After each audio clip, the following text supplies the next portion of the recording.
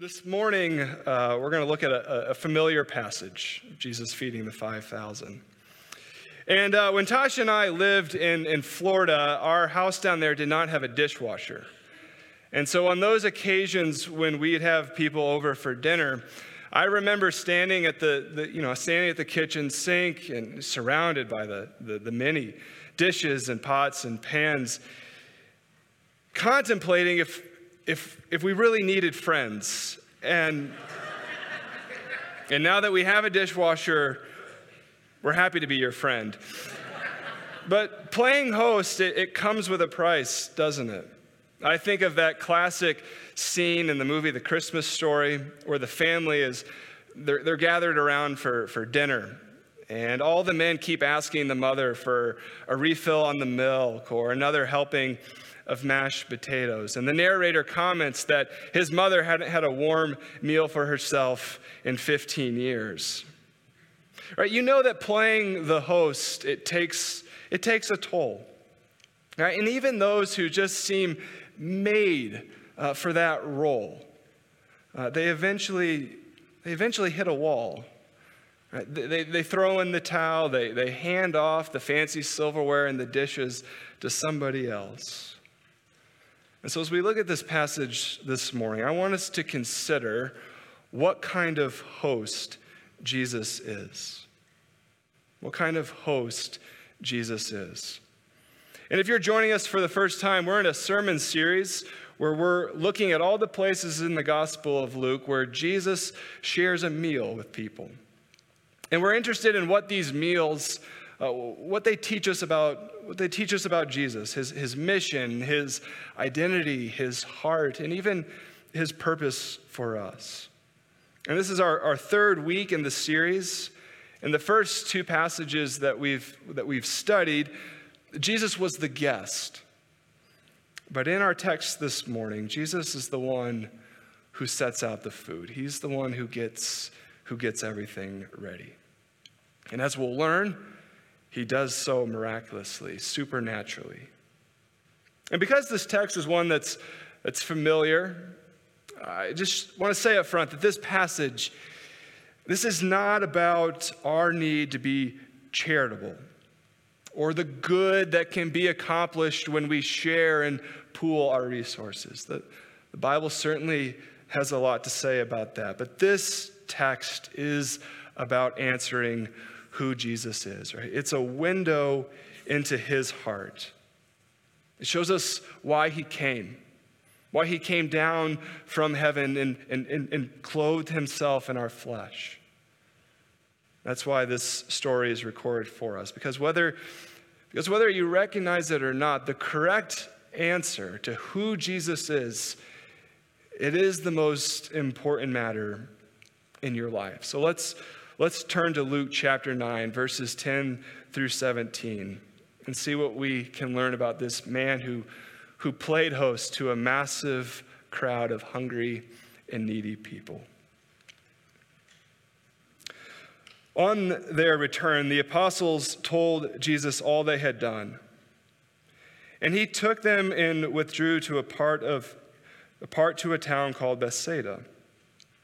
And when the crowds learned of it, they followed him, and he welcomed them and spoke to them of the kingdom of God and cured those who had need of healing. Now the day began to wear away, and the 12 came and said to him, "Send the crowd away to go into the surrounding villages and countryside to find lodging and get provisions, for we are here in a desolate place." But Jesus said to them, "You give them something to eat." And they said, "We have no more than 5 loaves and 2 fish, unless we are to go and buy food for all these people?" For there were about 5,000 men. And he said to his disciples, "Have them sit down in groups of about 50 each." And they did so, and had them all sit down.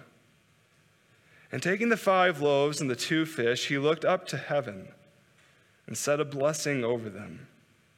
Then he broke the loaves and gave them to the disciples to set before the crowd. And they all ate and were satisfied. And what was left over was picked up, 12 baskets broken pieces. Friends, the grass withers and the flower fades, but the word of our God endures forever. Verse 10 tells us that the apostles had news to share with Jesus. What news did they have to share? Well, chapter 9 in Luke's gospel, you can mark it as the pivotal chapter.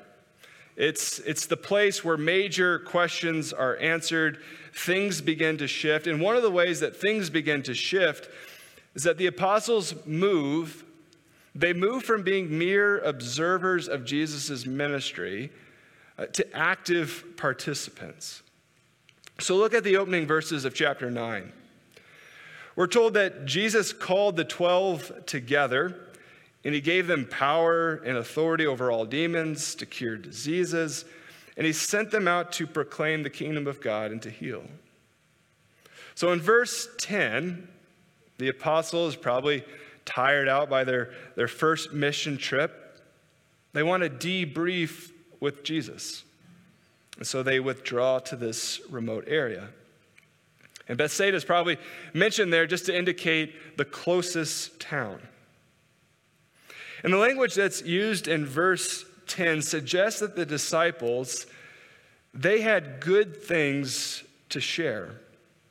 You've all been on those trips where you pull back into the driveway and you never want to revisit it. The idea is that the apostles were eager to have some uninterrupted time with Jesus. This was a trip that they wanted to revisit. They wanted to marvel over all the things that had happened. But then you notice that it's the crowd that rains on the apostles' parade. Tasha and I took a vacation at the beginning of June, and really one of the great things about that vacation was that nobody bothered me. You know, what would you do for some uninterrupted time? And it's not as if Jesus was above getting away from people. We see him withdraw in order to pray. But what's unique and unlike us is how Jesus responds when this quiet time is invaded. So look again at his response. We're told that he welcomed this crowd and he spoke to them about the kingdom of God. He taught them and he cured those who had need of healing. See, Jesus didn't see this massive crowd coming and sigh and say, I guess I'll go back to work because you all need me that much. The text says he welcomed this crowd. And the Greek word there means that he received them gladly. He received them without reserve, no questions asked. Jesus was excited that this crowd was coming to him. Matthew and Mark also record this event, and they tell us that when Jesus saw the great crowd, he had compassion on them. And that word for compassion means that Jesus felt something for this crowd deep, deep in his gut. And it wasn't as if this crowd caught Jesus on an unusually good day. This is how Jesus consistently responded to those who were in need, those who were morally suspect. Look at what Luke tells us in chapter 15. It's another place where Jesus is eating with people. And we're told that tax collectors and sinners, they were all drawing near to him. And the Pharisees and the scribes, they see this and they grumbled, saying, this man receives sinners and eats with them. When the Pharisees and scribes complain that Jesus receives sinners, the issue is not simply the fact that Jesus is eating with the wrong kind of people. It's his attitude. The deeper problem is that Jesus is eating with these people gladly. The word used for receives has this sense of eagerness in anticipation. Eating with sinners is something Jesus looks forward to. It's something that he sets out to do deliberately. And so, what is Jesus' attitude towards hosting you? Do you imagine that he's eager or reluctant? Not all that interested? Do you think this is the kind of host that's hit a wall and is now ready to throw in the towel? He's done it for long enough, but today is the cutoff. The crowd that came out into that desolate place needed to be taught and healed. This was a crowd with immense baggage. They were ignorant and they were sick. Someone shows up at your door with luggage and you're thinking, I wonder how long they plan on staying. Jesus sees our baggage and he explodes with joy. He sees it and a smile comes across his face. So I wonder on what grounds you've concluded that Jesus wouldn't be glad to see you at his table. Maybe you've determined that you've denied him too many times, so there's no way he would be happy to see you, except maybe to scold you. Maybe you've concluded that your lack of spirituality, your lack of faith, your clear lack of virtue is a disappointment to him. He's not interested in those kind of people. Perhaps for years and years and years, you felt no desire for Christ. Never really had much of an interest in him. So you conclude the door must now be closed. All the chairs are occupied. Maybe you've been a Christian for a long time, but you believe that your ongoing struggles are just a burden to him. So you've avoided him. You've hid your problems away. And you've decided that it's enough that Jesus would tolerate your presence. That he's somehow obligated to receive you because he's forgiven your sins, but the joy has disappeared. So the thought that he'd be glad to receive your baggage, that's just foreign. Friends, what do you truly think about Jesus' heart? And are you unsure of the greeting that you'll receive? In his book, Everyone's Invited, Pastor Jeffrey Thomas, I think, beautifully captures the heart of Jesus. He says, the Lord hesitates from treating all men and women as they deserve. He waits. He is patient and persistent, even to the last hour. He shrinks from executing a swift judgment. He earnestly desires for each person to end his or her hostility of unbelief toward God. His pleasure comes from seeing them pause and think. He sees them asking themselves whether this life of stubborn resistance to Jesus Christ is helping them and preparing them for death. His joy is in seeing them begin to speak hesitantly, almost embarrassed to this one whom they barely know, asking him if he will possibly help them, confiding that they feel they need him, but all this religion is uncharted territory. And so mercy. Whenever he hears such a cry, he leaps for joy, and all heaven celebrates with him. So who is Jesus the host? What's his heart towards you this morning, given the week that you've had? Given the times that you've exploded again in anger? Given the times that you've felt lust and greed, doing the very thing that you promised yourself you wouldn't do again? What's his heart towards that person this morning? Your ignorance and your need for healing are not too much for him. His desire is to teach you. It is to forgive your sins. It's to heal up your wounds. That is the kind of host that we have in the Lord Jesus. And so if you are visiting with us, if you are new, we want you to know that if we can help you understand more of what it means to come to Christ, to know him, we want to be able to welcome your questions gladly. We want to be warm and hospitable towards you because that's how each of us has been treated by Christ.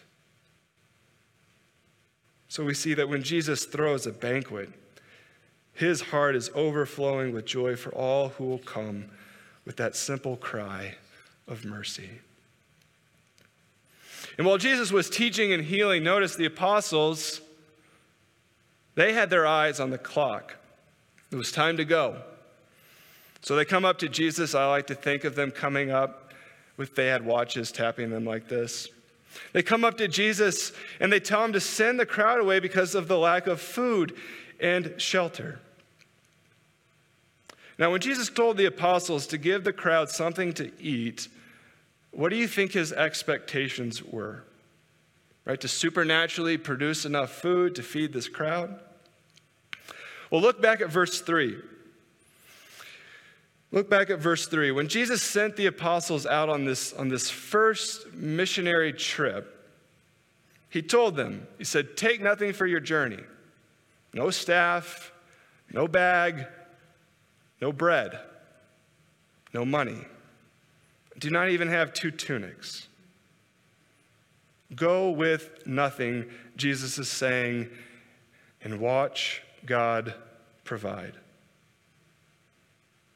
Jesus wasn't expecting the apostles to pull off some miracle. His response in verse 13, you give them something to eat, was meant to get them to recall that not too long ago, they had trusted God to provide and had great success. And just a bit before this, earlier in Luke's gospel, Jesus is on Simon's boat. Jesus, the rabbi, tells Simon the fisherman to let down his nets into the water. Simon isn't too excited about this, but he does so. And when the nets came up, Luke tells us that they had enclosed a large number of fish, and their nets were breaking. And even further back in Scripture, in another remote area, God provided manna for his people. The apostles' blind spot here is often ours. Why does God's past faithfulness get forgotten or questioned when we find ourselves in a slightly new situation? Sure, the apostles thought God could provide for the 12 of us, but a crowd this size, no way. Jesus wasn't trying to shame the apostles. And he wasn't saying, if you can't feed this crowd on your own at this point, I'm done with you. I mean, feeding a crowd of 5,000 plus, we do that in Discipleship 101. The enormity of the need was once again to show them that only Christ is sufficient for the task. And so what task feels overwhelming to you? Maybe another way to ask that is, what is it in your life that's exposing your weakness? Right? And is your response to that weakness, that shortcoming, that struggle, that inability, is your response embarrassment? Or does it drive you to seek Christ more and more? I think parents, do you think that Jesus is disappointed in you because you find parenting difficult? Like he's surprised that you can't raise perfect children without losing your temper? Is Jesus mad at us when we find that marriage is hard? When we struggle to forgive when we've been wounded? Teenagers, do you imagine that Jesus is looking down on you with a frown because it's hard for you in your own strength to stand up to peer pressure and choose what is right? No. The goal is for us to reach that point when we realize that we can do nothing. We do nothing outside the strength and the power and the grace of Christ. How much we need his wisdom. And we need his ability to redeem and restore our sins. Of course, you can't do the job of a parent apart from Christ. Undoubtedly, you can't love your spouse as you are called to apart from him. You aren't going to be able to forgive someone who's hurt you and wounded you out of your own storehouse of goodness and grace.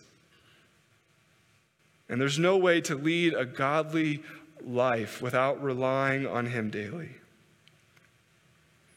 You see, when Jesus told the apostles to give the disciples something to eat, notice they make these grasp at solutions. And they're all terrible, stupid solutions because they don't have enough food, and they obviously don't have enough money to buy that amount of food for that many people. And we all come up with feeble, terrible solutions before we look at Christ, don't we? And the right answer here would have been what we are so reluctant to admit. To turn to him and say, we can't do it. We can't feed these people. That's so beyond us. We aren't omnipotent. We aren't you. So we need you, O Lord God, to do what you've done before. Feed your people. Have mercy on us once again. And that's what Jesus does. He shows this massive crowd grace. Because who sets off into a remote area and doesn't pack a sack lunch? Right? I think the apostles had a point. Let these people fend for themselves. Why is that on us? But doing what God has done before, Jesus miraculously feeds undeserving people who have no way to provide for themselves. And remember, the purpose of this miracle, it is to answer who Jesus is. What a revelation. What a way to show that he is God. He is God incarnate. He is the author of every piece of bread, every fish that there ever was. I think there's even something more revealed in this meal. We get to understand more of who Jesus is at a greater depth. Listen to verse 16 again. It says, and taking the 5 loaves and the 2 fish, he looked up to heaven and said a blessing over them. And then he broke the loaves and gave them to the disciples to set before the crowd. And listen to what Jesus says at another banquet. At the Last Supper, Luke records that Jesus took bread and he gave thanks and he broke it and he gave it away, saying, "This is my body, which is given for you. Do this in remembrance of me." And then Luke tells us in chapter 24, this is after Jesus' resurrection, he tells us about another banquet. This one with disciples that Jesus met on the road to Emmaus. And listen to what Luke records. He says that when he was at table with them, he once again took the bread, blessed it, and broke it, and he gave it to them. And their eyes were opened, and they recognized him. 3 times in Luke's gospel, Jesus takes bread, he gives thanks, he breaks it, and he gives it away. Why? So that we will understand that Jesus is the life-giving bread that is broken for our sake and given to us free of charge, that we may have life and be satisfied. Friends, this meal out in that remote place, it was a foreshadowing of his death. He will be broken to be given away to save us from an eternal death. And it's quite interesting that there are 12 baskets left over. One for each of the apostles who thought all of those people needed to leave.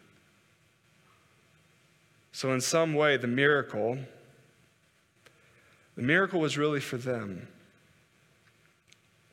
It was for them to grow in their understanding that Jesus' sacrifice of his own body and his own blood would be enough for the masses. Because what would the apostles end up taking to the ends of the world? They do not take a truckload of bread and fish. They take the gospel.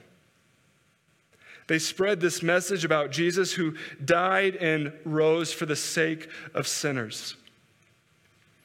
They brought the news, as Paul tells us, that there is one God and there is one mediator between God and man, the man Christ Jesus, who gave himself as a ransom for all. Friends, we believe that Jesus satisfies because he fills up what is so desperately lacking in us. That we were all made in God's image. And so we were made to honor that image, but we have fallen short of that glory. And so we are all guilty. We lack righteousness. And God is just and right to hold us accountable for the ways that we've lied about his image. But Jesus is the image, but in Jesus, the image of God, it was perfectly reflected. He fulfilled all righteousness. He actively obeyed God in every way, and yet he offered himself as our substitute on the cross. He bore God's just and good wrath against the sins of all those who would repent, who would trust in this great, all-satisfying provision. Our text says that all ate and were satisfied. That all those who received that meal were filled. That no one went hungry. No one's need was too big. And so this morning, what feels too big? Your sins? Maybe it's your lack of understanding about God and faith. It just seems so insurmountable, so why bother? Maybe it's the call to lead a godly and holy life that just seems too challenging in school, too challenging in the workplace. What is it that seems too big? Friends, I'm confident that the Lord Jesus will not leave you wanting. You will find in him, as Paul tells us, you will. You will find in him all the treasures of wisdom and knowledge. The apostles learned that evening that there will never be a moment where we do not need Christ. As if we somehow accomplish one thing for him, because of him, and then we move on from our dependence. That's not what he wants. You're never going to graduate from that. And so I want you to think about what it is that you need this morning.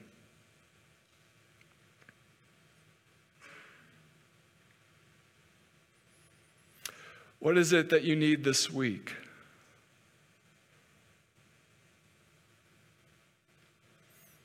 What is it that you feel that can't be undone? That can't be forgiven?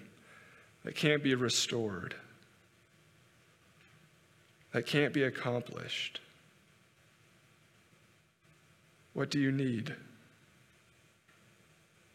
And as you think about that, I want you to remember that there's this host.